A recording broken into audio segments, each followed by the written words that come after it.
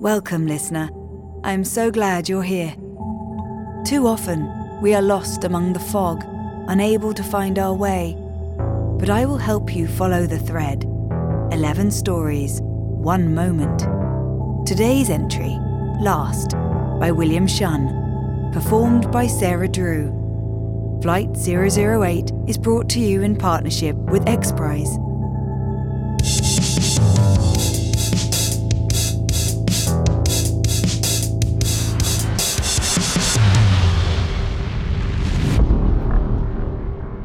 At 4:58 a.m. on June 28, 2020, the passengers on board ANA Flight 008, en route from Tokyo to San Francisco, are cruising at an altitude of 37,000 feet, approximately 1,500 nautical miles off the west coast of the United States. A small bump, otherwise noted as a barely perceptible bout of turbulence, passes Flight 008 through a temporary wrinkle in the local region of space-time. What these passengers will soon find out as they descend into SFO is that the wrinkle has transported them 20 years into the future, and the year is now 2040. This is the story of the passenger in seat 42E.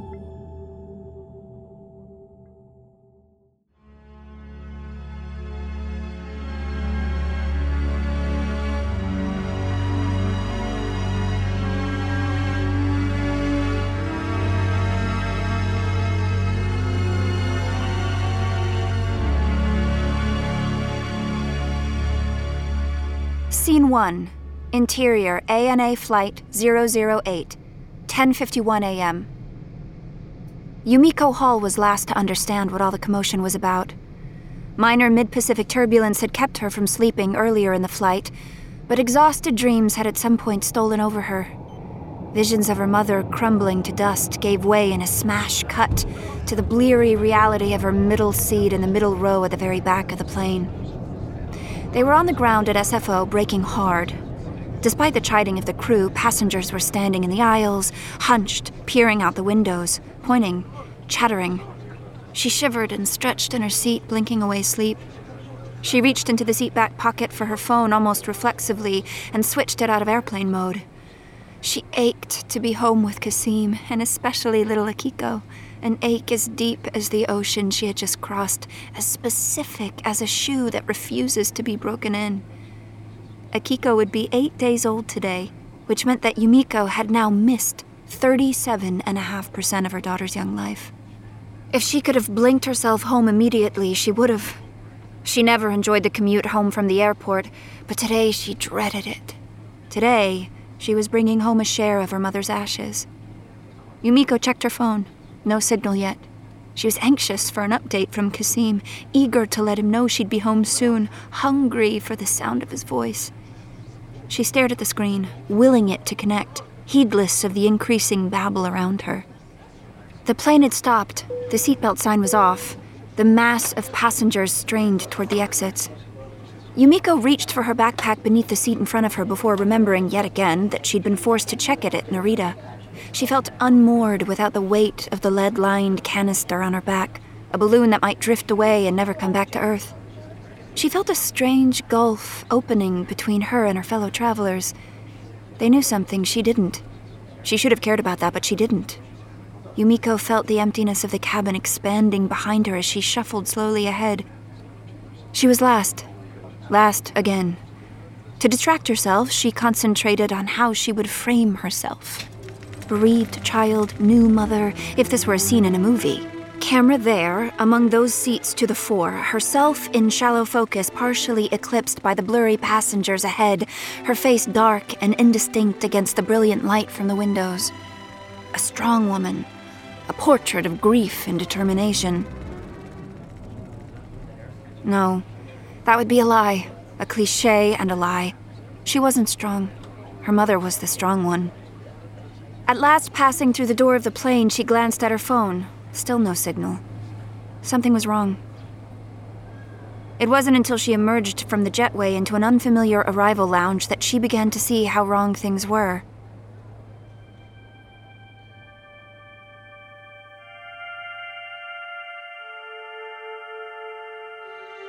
Scene 6. Exterior, San Francisco International Airport, 12:32 p.m.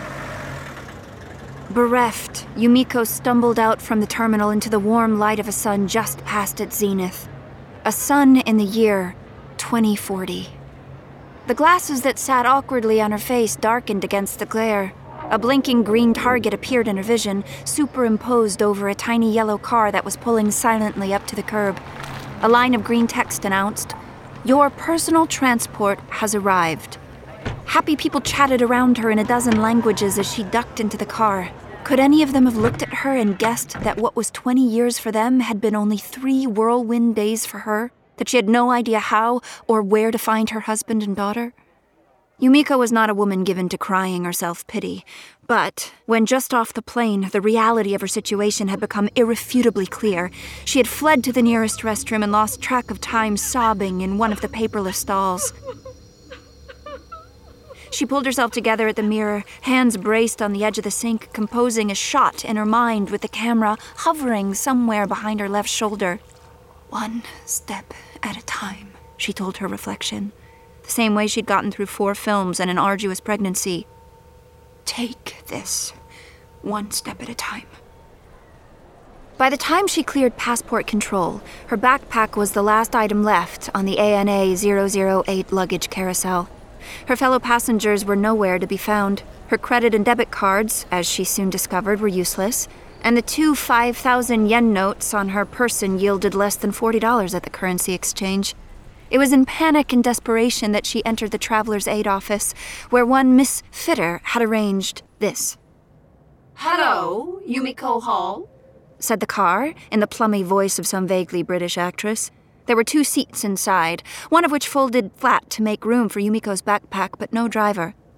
"Welcome to Safe Francisco Transit, a transportation solution in association with the San Francisco Department of Human Services. I am fully electric and powered entirely by renewable energy sources. I see that your destination will be the Willie Brown Towers in Bayview, San Francisco. Is this correct?" As far as I know. Very good. Please fasten your safety belt so we can begin. The moment she snapped the buckle together, the car swung smoothly away from the curb. Yumiko caught her breath as they merged into a stream of vehicles in a maneuver that seemed destined to result in a collision. Our travel time will be approximately 14 minutes. Yumiko gaped. Are you serious? Bayview in 14 minutes? Traffic conditions are optimal at this time. A riot of colors flooded Yumiko's vision, whirling and resolving into the patchwork of a 3-dimensional map. Her stomach lurched as her viewpoint swooped in over the field of geometric shapes, finally matching speed with a yellow ball that rolled like a blood cell down a silver artery in perfect sync with its neighbors. As you can see. Yumiko ripped the glasses from her face and leaned back in her seat, breathing hard. Miss Fitter could not have been more kind or accommodating, setting up this ride, temporary shelter, and even a limited debit chip allowance. But she had cautioned that the augmented reality glasses would be disorienting at first. Now Yumiko massaged the bridge of her nose and concentrated on keeping the meager contents of her stomach where they were. Miss Hall, are you all right? Your pulse is elevated. Do you require assistance? I'll be fine. She rubbed the canvas surface of the backpack beside her, this artifact from 2020 that now contained, in addition to her mother's ashes, a keychain with her temporary debit identity chip and an emergency safety beacon, both paired with her glasses. What were Kasim and little Akiko doing now, in this strangely retooled future world? Was he still writing code for high-speed trading systems, or had he moved on to something shinier? And what had she grown up to become? Yumiko risked opening her eyes again, needing a step back from the precipice of despair. The car was traveling north on 101, but a 101 surfaced in some lustrous black material that almost seemed to swallow the sunlight. The vehicles around them, mostly carrying 1 or 2 passengers, but some entirely empty, rolled silently along the road, occasionally trading lanes in some unpredictable yet coordinated dance, while for the most part maintaining identical speeds and separation. To either side, she saw the familiar sprawl of office parks, but nearly every roof was topped with solar panels and vertical wind turbines and beds of grass or flowers. Interspersed among the structures, particularly thickly to the east along the edge of the brilliant bay, were towering turbines that spun on a vertical axis like spiraling silver ribbons of DNA. There were also mysterious arrays of thin black spires whose purpose Yumiko couldn't begin to guess. What are the tall black things over by the water? Those are carbon sequestration units, colloquially known as scrubbers. They are clad with a responsive piezoelectric nanolayer that captures molecules of carbon dioxide and methane from the moving air. Ionization around each unit also helps funnel more of these greenhouse gases in toward the cladding. The carbon is then deposited underground, where it can be repurposed into building materials or put into other varied uses. The Willie Brown Towers, in fact, are constructed from that very sequestered carbon. Yumiko pictured herself in a high-angle shot, camera tracking with the car and peering down at her upturned face as she took in all the wonders around her. How difficult a shot would that be to pull off in the here and now? Would filmmaking even still be a viable path for her? If so, then maybe she could find a way to put across how stupendous and terrifying a place this was to a wandering stranger like her. She found herself wanting to share her amazement with Kasim. But then she remembered, sadly, that all this change would have crept up on him gradually, and that he would no doubt find it utterly banal. Can you place a phone call for me? I can request a connection for you, yes. If, that is, the target's contact information is publicly accessible. Yumiko tried to hold on to hope. The name is Kasim L. Hall? I show 4 Kasim halls in the Bay Area, but none with that middle initial. In the 51 states, I see a total of 18 exact accessible matches. I can send profile photos to your glasses if you like. Yumiko sighed, blinking hard. Why not cut out the middleman? Is it possible to make a detour on the way to Bayview? Within reason. My time allotment on this assignment skews to the generous side, but is not unlimited. It shouldn't be too far out of your way. Yumiko recited the address of a house on Winfield Street in Bernal Heights. Yes, that's manageable. We can be there in approximately 17 minutes. Traffic was cooperative, which Yumiko was beginning to think might be a new defining characteristic of traffic. Yumiko's heart pounded when she first caught sight of Sutro Tower atop its hill, so close to her home, now ringed by an entourage of turbines and scrubbers and other arcane structures. They in fact made it to Winfield Street in 15.5 minutes, her nerves keying tighter with every curve and corner. To the west, high above the houses, she could see the ridge that split the city. Fog massed along its top like cream on the lip of a cup, poised at any moment to spill down the hillside. The car dropped her off in front of the neat, narrow Edwardian and began circling the block as she mounted the front steps. The house, once vibrant purple, was now painted robin's egg blue, but otherwise was still as well maintained as when she'd left it 3 days earlier. The only other obvious difference was the array of small solar panels on the roof. Yumiko waved away a cloud of gnats that coalesced around her head. She reached out to ring the bell but froze. She had noticed the brass plate on the door which read, B.L. and C.J. Wisniewski. Scene 9. Exterior Silver Terrace, San Francisco, 2:20 p.m. Walking southeast on Palau Avenue, her belly full and warm after she'd run across an unexpected okonomiyaki shop, Yumiko prickled at the eeriness of it all. To her, this neighborhood had always seemed a little barren, with its low houses butting the sidewalk, its smattering of trees, its sere patches of grass. But now this long, rolling street was swaddled in green. From the trees that lined the sidewalk to the gardens thriving in what used to be driveways and alleys to the vines twining down from the many roofs. The sidewalk was cool and shady despite the fierce afternoon sun. The only sounds were the whispering of leaves and the palaver of birds, pierced by the occasional zinger from a contrary parrot. Even the omnipresent cars passed as silently as monks. It felt to Yumiko like 1,000 years had passed, not just 20. But what struck her most poignantly was the smell. The air quality had been fine for as long as she lived in San Francisco, but now the smell was actively fresh. an improbable combination of sea air, cornfields, orange blossoms, and loam. It was as if she had wandered into some limbo land woven from the warp of her Hakone childhood and the weft of an American dream that had never quite been hers. It made her ache for the mother she had always known, and for the daughter she had only just met. A park with a small playground opened up to Yumiko's right. Weary, she removed her heavy backpack and took a seat on a bench, at the opposite end from a young woman in glasses and a pale blue hijab. Yumiko watched a group of 6 small children clamor on a jungle gym, while in the flower bed beside her, artificial bees enameled in white and silver stole like cat burglars in and out of columbine blossoms. The woman in the hijab said something in a language Yumiko didn't recognize. Yumiko turned her head. The woman was looking at her with eyebrows raised, smiling and tapping her glasses. The frames cast a bluish light around her eyes. After a moment, Yumiko understood the woman's pantomimed question. She removed her own glasses from a pocket of her backpack and put them back on. The woman spoke again, gesturing at the jungle gym. A line of text, subtitles for real life, appeared in Yumiko's vision. "Do you have children?" Yumiko pressed a fist to her mouth. Her heart felt like it would burst. In Japanese, she said, "I left my baby behind," and felt her face begin to crumble. The woman's eyes widened, and Yumiko sucked in a shuddering breath, ready to wave off any sympathy or concern. The woman pointed at Yumiko's head and spoke again. "My God, are you famous?" Yumiko realized the air around her was again swarming with gnats. She stood up fast, swatting at them. "What are they?"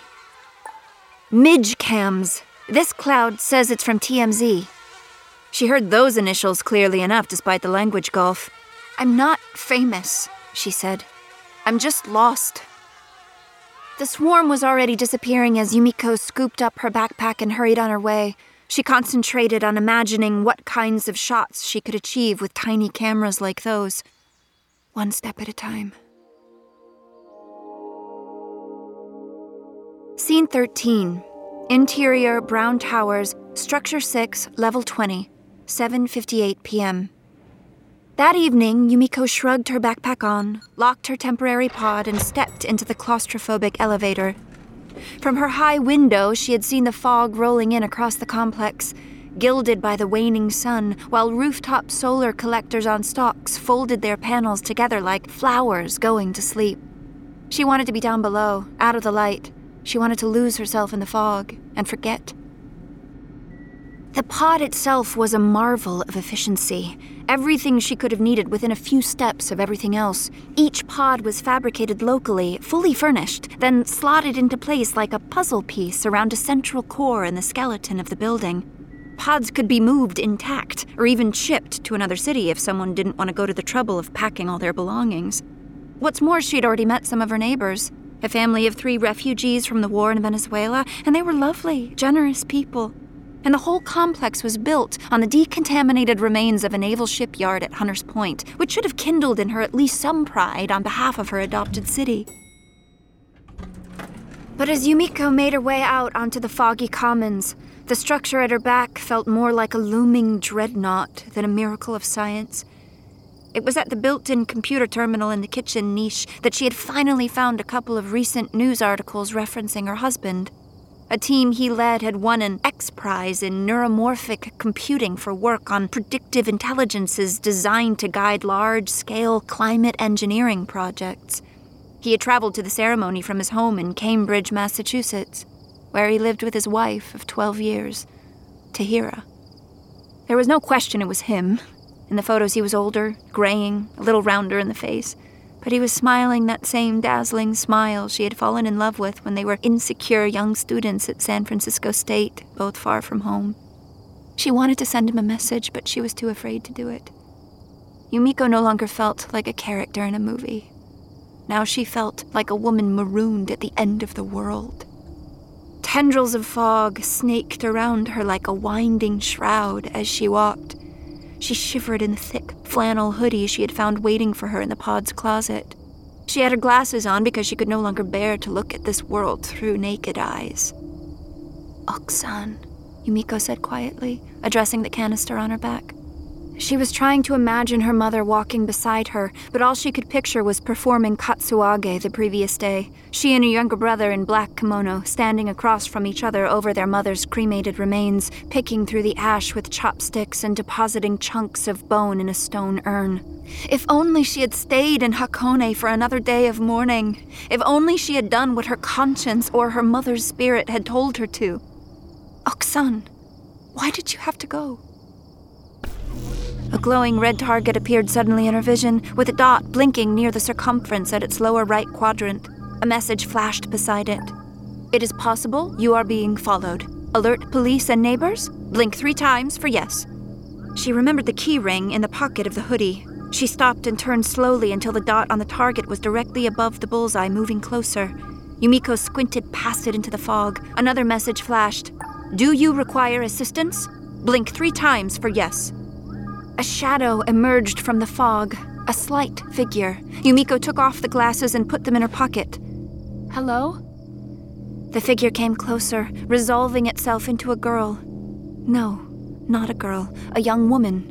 Straight black hair and a purple San Francisco State sweatshirt, pleading look on her face. It was like staring into a mirror across time. Are you my mother? Yumiko's breath hitched. Akiko. I assumed. They surged together. I thought you were dead. The girl sobbed against her chest. Yumiko stroked her hair. She could barely speak. I left you 3 days ago. I'm so sorry. You were too little to come. Your hollow was everywhere this afternoon, but I was the last one to hear. I was last. Oh my God, my baby, my little girl. I missed everything. Everything. Mommy, you don't have to miss anything else. The 2 young women clung to each other in the gathering fog, watched over perhaps by a ghost. All Yumiko wanted was for the moment to last.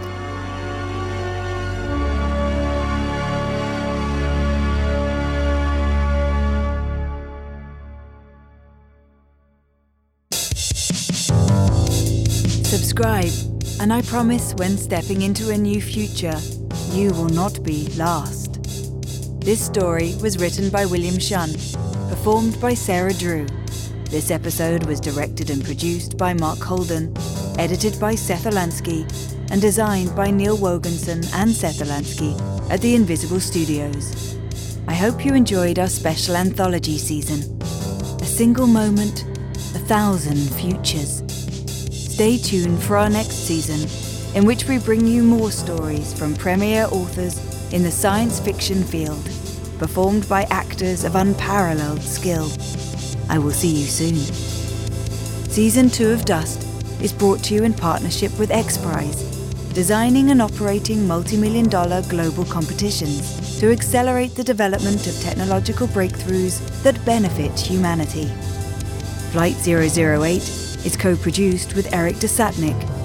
Dust is produced by Stephen Michael and Margaret Laney, and executive produced by Floris Bauer, Van Toffler, and Eric Bromberg at Gunpowder and Sky. Dust is associate produced by Sarah Newton. The producers wish to thank Helen Sadler, Jake McCarty, and Russ Nickel.